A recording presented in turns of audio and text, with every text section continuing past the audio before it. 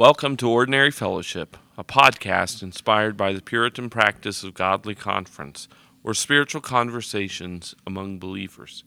These spiritual conversations offer practical spiritual help for Christian living. I'm Jeremy Lee, and with me is Matthew McLaughlin, as always. Hey, Jeremy. You got anything goofy up your sleeve today? I thought you were the goofy one. Oh, well, I don't have anything goofy planned today. Well, that's good to know. I usually have some trick that you're going to pull or something, but I'm too lazy, I guess. You're all out of tricks. Yes. So anyway, today we have with us a guest. He's not really special, but a guest. Tim Scott is a friend of mine from college. He graduated a year or so before I did. We've been friends for a long time. He's a pastor of First Baptist Church in Independence, Kentucky. He's been married to Diane for how long, Tim? Almost 17 years. And he has 3 children, Samuel, Branson, and Norma. How long have you been pastoring in Independence, Tim? So full-time, coming up on the early part of June, it'll be a year for full-time. And then prior to that, I was the interim pastor for Pulpit Supply, interim pastor for about a year. So almost 2 years. Okay. Glad you could join us today. And you are a special guest. Oh. Today, the topic we're going to look at, and Tim's going to help us with, is spiritual warfare. So, Tim, what is spiritual warfare anyway? So spiritual warfare, I think just biblically defined, is understanding that we live there are 2 different realms, the realm of the seen, the realm of the unseen. And there is warfare that is going on behind the scenes and is more broadly defined, I think, more than just demons, more than just the ideas of angels and demons, but the idea of that we are warring against the world and the flesh and the devil. And so, a lot of times people get honed in on just the idea of, demons and angels, but spiritual warfare encompasses so much more than that, because, as John says in 1 John, that's our battle, and truthfully, far more than demons. And I'm not downplaying their reality, but I don't need a demon to tempt me. My flesh does that well enough. Right. If all the demons and the devil disappeared tomorrow, we would still sin. Oh, yeah, absolutely. That's who we are inherently, right? We're apart from Christ, we're totally depraved. And even in Christ, right, we're still warring against our flesh and what we call sanctification. So, yeah, spiritual warfare then is just living with the reality of the fact that we are being sanctified, through this journey in life in various forms. Right. Of course, Christians, we don't agree. We have a lot of skirmishes about a lot of things, and this is one of those areas. So if you go into your local Christian bookstore, there will be a lot of books on spiritual warfare, but probably a lot of them a wise and discerning Christian will avoid. And it's because there's 2 basic views of spiritual warfare. One's generally called the discipleship model, and the other is called deliverance model. Can you help us to understand those positions and what the differences are?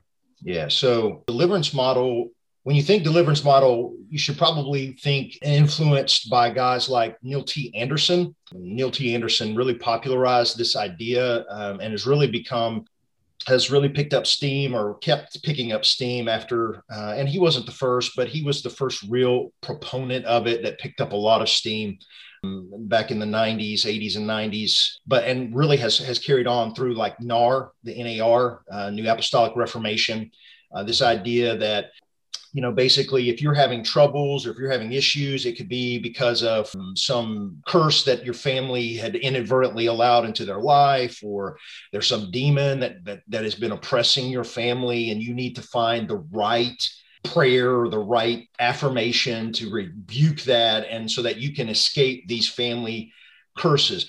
Truthfully, there is a lot wrong with that. Well, I know one of the things that they have to do is like you have to dig back into your ancestry, because if somebody hundreds of years ago was involved in witchcraft, that supposedly puts a curse on you and your family. So part of spiritual warfare is digging those things up and discovering them. And I don't know what the ritual, what the prescription is to get rid of those curses, but I know it involves digging it up and finding it. And you may not even know about it, but then you get some kind of oppression in your life, and you have to dig and discover these things in order to be delivered. So in reality, you know, in order to do that, you better have better genealogy than the Mormons. Well, maybe they can help. To answer your other question about discipleship, what is it? The understanding of spiritual warfare in the reality of discipleship.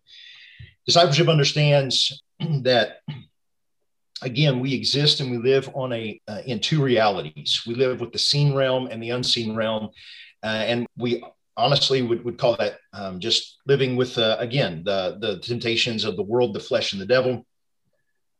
And discipleship seeks to drive us to the Word and the work of the Spirit through the Word, right? Because I think we would all agree that the Spirit never works apart from the Word. So the Spirit of God working in the Word of God to bring about sanctification in our lives, victory, I guess, if you will, in our lives over temptations or sins.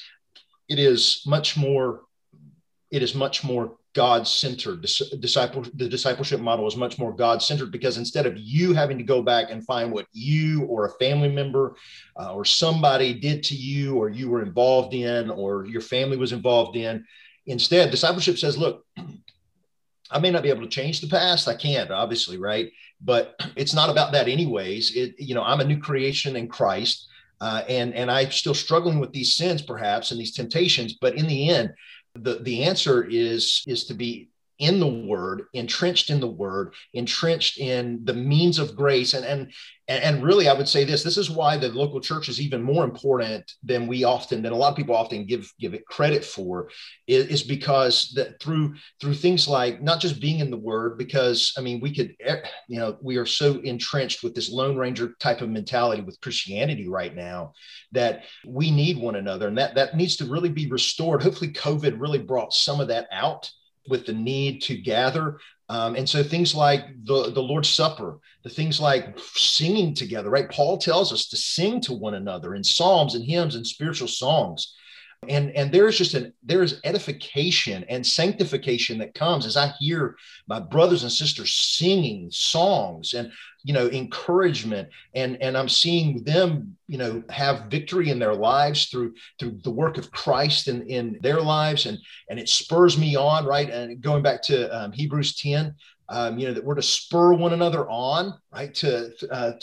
For our gathering purposes, and that's to produce this greater work of sanctification and edification in our lives. So the discipleship model then is, and it sees all of the Christian life as a battleground. So when we enter into worship, we recognize that we're entering into warfare. When we're partaking of the Lord's Supper, there is obviously, as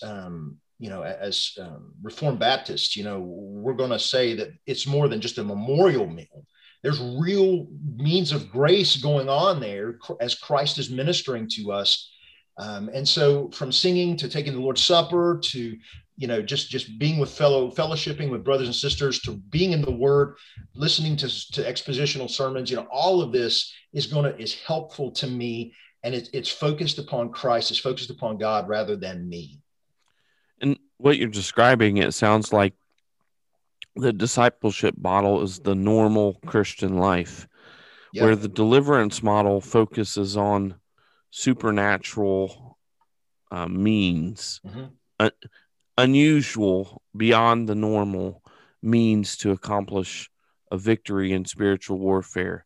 Yeah. So the discipleship model is just increasing in godliness, using the means of grace, the Word, prayer, Christian worship, and things like that. Exactly. And the deliverance model also focuses, that's where you'll find people who are doing exorcisms. Yeah. and whenever there's a struggle, it's a spirit that's behind that. So if you're struggling with alcohol, you have a spirit of alcohol oppressing you, and you need to rebuke that demon. Yeah, and in a lot of these types of ministries, what you'll find that they have to find the right demon's name in order to be able to cast it out. Like you can't just,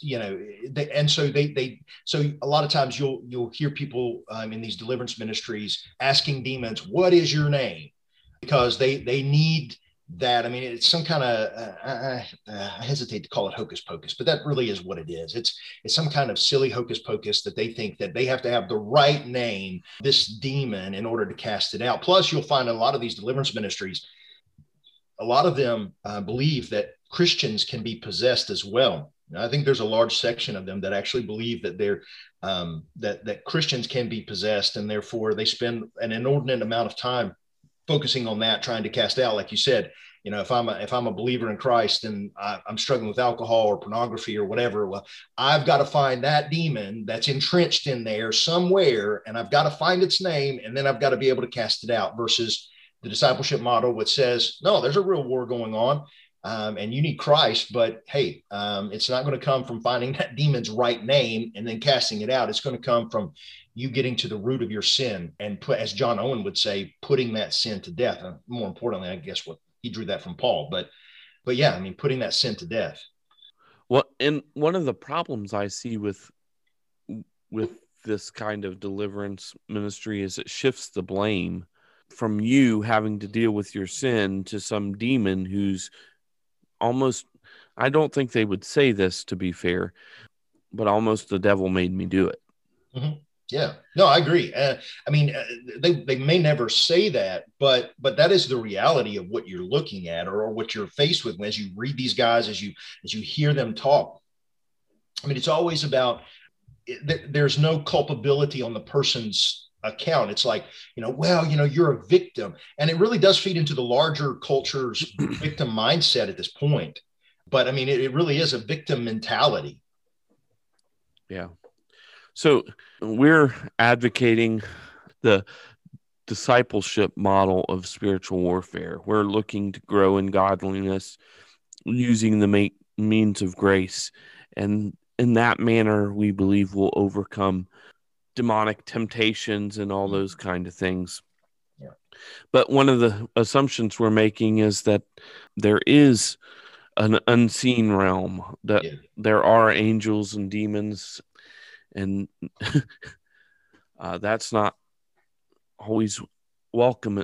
Let's put it this way. There's, in our culture, even among Christians, there are people who are almost dismissive of there being any devil and demons. And then you run to the other side of the extreme that the devil and the demons are behind everything that's going on. Yeah. The funny thing is that if you look at not all the Puritans, but most of the Puritans, and this is really bears this out of what you're talking about. So in Owen's work, right, in his volumes of work, outside of addressing the reality of the demonic realm in say in the Gospels or something like that, just acknowledging that they're real, he doesn't deal with it at all. He never gives any time to spiritual warfare, to demonic activity, to angelic activity, to that kind of thing. I would say it's interesting that Calvin himself only put I think it was like 30 some pages. And of that 30 some pages, I think it was 17 or something around there that he dealt with, he actually dealt with Satan and demons and that unseen realm. Now, I mean, to be sure, I mean, obviously there were other Puritans and reformers who dealt with them. I mean, Luther would probably have gone in the other direction of Calvin. The old story of Luther throwing the inkwell against the wall, trying to hit the devil with it. But I mean, by and large, within the more Reformed Baptist and Reformed community, as a matter of fact, I was, and I don't remember who it was I was reading, but one of the systematic theology books that I was reading recently on this topic, he outright denied that angels and demons are even active today. And so that the Spirit did away with the need for angelic ministry, and that the demons have been bound and they're sitting waiting for judgment. So, I mean, but that's one extreme. And then you go to the other extreme, like you said, of there's a demon behind everything. I get into a car crash. It was a demon. My car didn't start. There was a demon. Without exposing any secret relative things. I mean, I have a relative who believes that if his car won't start, he needed to cast the demon out of it. So, I mean, it's crazy what you can get into. COVID-19 is just a bad spirit, right? Yeah, didn't Kenneth Copeland get rid of that for us, though, right? Blew it away, poof. Speaking of deliverance models, Kenneth Copeland would be the poster boy. Yeah, this is true.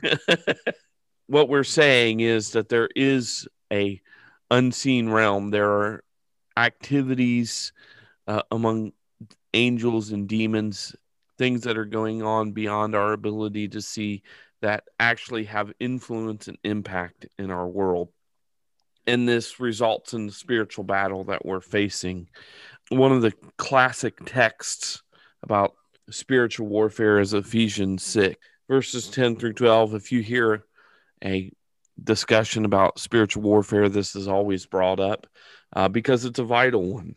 Ephesians 6, 10 through 12. Finally, be strong in the Lord and in the strength of his might. Put on the whole armor of God, that you may be able to stand against the schemes of the devil.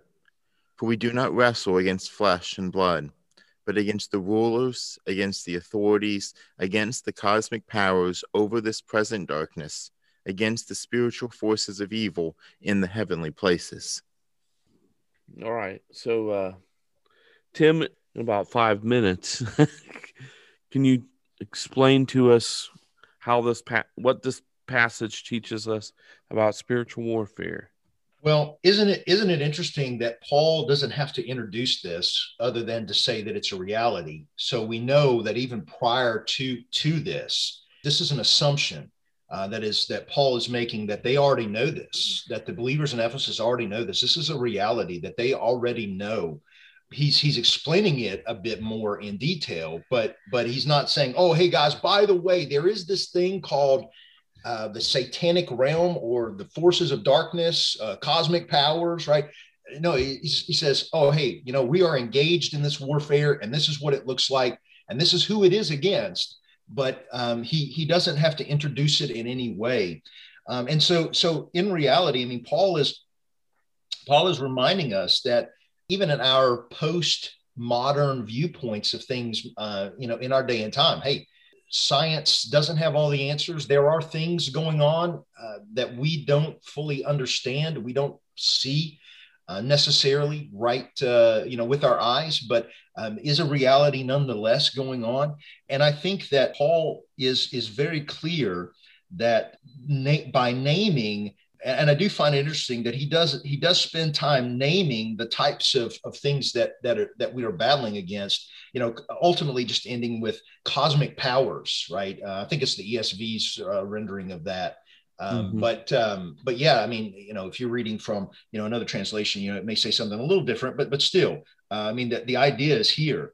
The rulers of this dark age are this dark world. I mean, they're a reality, whether we want to admit it or not. And truthfully, Scripture from the very beginning assumes a supernatural worldview. As early as Genesis 3, we're introduced to this thing called the serpent, that we quickly find out is more than a serpent, more than what we think of when we think of serpents. And so, and then all of a sudden, we're introduced at the end of Genesis 3 with the fall of Adam and Eve to these things called cherubim. Like where did they come from? And yet we're introduced very clearly that there is another reality for us in which that we exist different planes of existence in our universe, in our world. So yeah, I mean, I would just say that Paul is very clear that we are not fighting against flesh and blood. We are fighting. There's a reality. We are fighting an unseen enemy that does manifest himself in seen ways through temptations, or even behind government leaders, in their positions, of power. And we cannot forget that throughout like Psalms, and this is the worldview Paul is drawing from, even throughout Psalms, the idols are constantly called lowercase g gods, not because they are gods, but because there's real power behind these idols, the idols of the nations. And Paul even says in 1 Corinthians that ultimately what they're worshiping is demons. But there is still real power, real spiritual power behind these idols that are masquerading as gods. And so there is real power. And Paul is drawing from this reality. And he's saying, look, guys, we're not fighting ultimately against people or against governments or anything like that. We're ultimately fighting against an enemy who is doing everything he can to stop the spread of the gospel, to stop our sanctification, who's trying to resist the work of God in the world. So I think that I hopefully answered your question. Yeah, I think so. And I just want to say, when it says we wrestle not against flesh and blood, it's not saying that there is no physical battle going on. Right. It's saying that there's a greater battle going on behind any physical battle that we're fighting.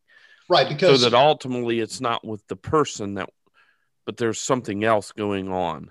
Right, because I mean, Paul spends the previous chapters talking about not about putting on the new man, to take off the old man, to not be drunk, and with wine, which is debauchery or dissipation. King James, I think, says, but so he is. I mean, he spends a lot of time talking about our walk, that we are new in Christ, and then right after the husband and wife passage in chapter 5, and the children in the early part of chapter 6, and then masters and slaves and all of that, then that's when he directly goes into this. Like, so we are to do all this. We are to be pressing forward in sanctification. I think as Paul clearly lays out in the first 5 chapters of Ephesians, even in chapter 4, he says we're to walk worthy of the calling. But he does at the very end say, okay, so while we are engaged in real warfare in our own, like I said, the flesh, and the world is seeking to ensnare us, there is a broader battle that is taking place that we need to be at least aware of, so that we can, as he says, we need to be aware of the schemes of the devil. So because truthfully, I mean, the devil uses probably more than anything, the flesh and the world to seek to entrap us. Right. Matthew, you want to read the next part of that where it talks about our weapons, from 13 to 18? Therefore, take up the whole armor of God, that you may be able to withstand in the evil day, and having done all to stand firm, stand therefore, having fastened on the belt of truth, and having put on the breastplate of righteousness, and as shoes for your feet, having put on the readiness given by the gospel of peace. In all circumstances, take up the shield of faith, with which you can extinguish all the flaming darts of the evil one, and take the helmet of salvation and the sword of the Spirit, which is the word of God, praying at all times in the Spirit with all prayer and supplication. To that end, keep alert with all perseverance, making supplication for all the saints. So the passage we just discussed introduces the idea of what's going on behind the scenes, the spiritual battle in the unseen realm. And this passage seems to introduce us to some of the weapons of our warfare. So, Tim, you want to help us to understand these weapons and how we're to use them to, with God's help, win the day? Yeah. So I would say that it is interesting. Obviously, the weapon of offense, one is obviously is the word of God, right? We're to take up, we're to wield it well. And then he also goes on and he'll mention prayer at the very end of the chapter, reminding us, right, that again, the work of the Spirit through the word and through prayer is offensively our weapons against temptation and sin. And I would say that's ultimately why memorization of Scripture, being saturated in Scripture, reading Scripture very regularly is very important. Even being in a church that emphasizes expositional preaching, verse by verse preaching of the Word of God is very important. But it is interesting that he does say to put these things on.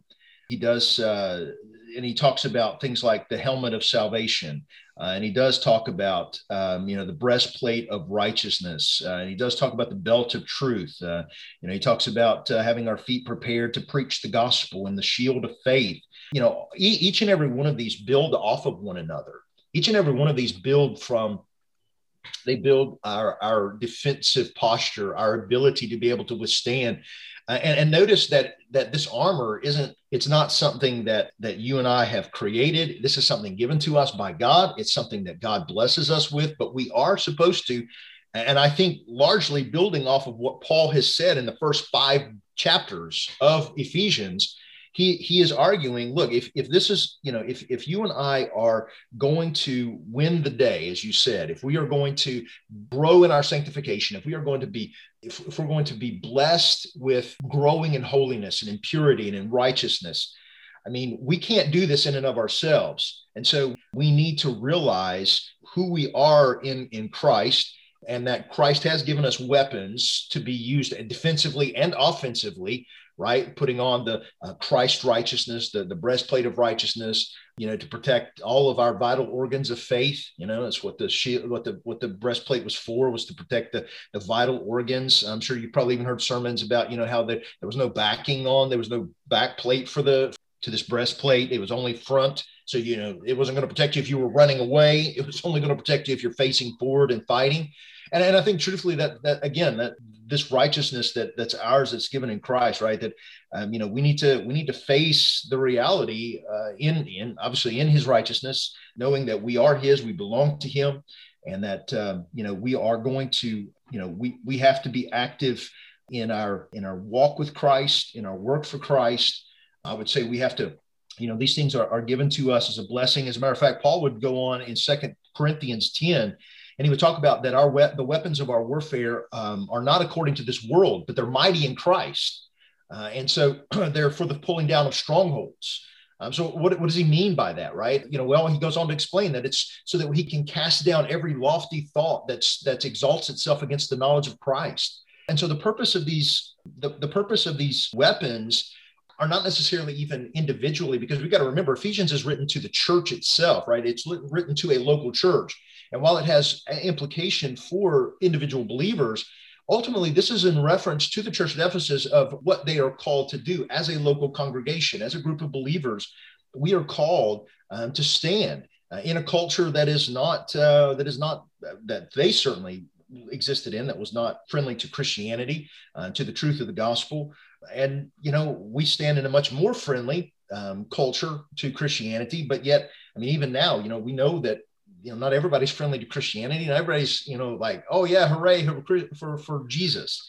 And so we are faced with opposition, and that opposition is to oppose the knowledge of Christ. And then we use this warfare. And that's what Paul says, these weapons. What's the purpose of them? Ultimately, it is to have our feet prepared with the gospel, right? So that, in other words, preaching Jesus, preaching the gospel. We are called to be prepared to be able to, wherever we go, wherever we advance towards, to be able to preach the gospel. And I know a lot of people, that's not very fun anymore, right? Nobody wants to talk about that the gospel is enough, right? We all want to get into all kinds of silly games, but the Bible says the gospel is enough. The gospel is enough for overcoming strongholds. And, I know today is the 100th anniversary of the Tulsa riots that destroyed, the black neighborhood there. I think it was called Black Wall Street in Tulsa. But truthfully, the gospel is enough to overcome racism. It's enough to overcome sexism. The gospel is enough to overcome bigotry and all kinds of these things. But it has to be, we have to understand that all our purposes in all of this is not just for our sanctification, but it's also to advance the gospel everywhere we go. All right. Well, I appreciate you joining us this week to discuss these matters. So we thank you for listening to this episode of Ordinary Fellowship, a podcast ministry of Two Rivers Community Church. For more information about Two Rivers, you can find it on our website at www.tworiverscc.org.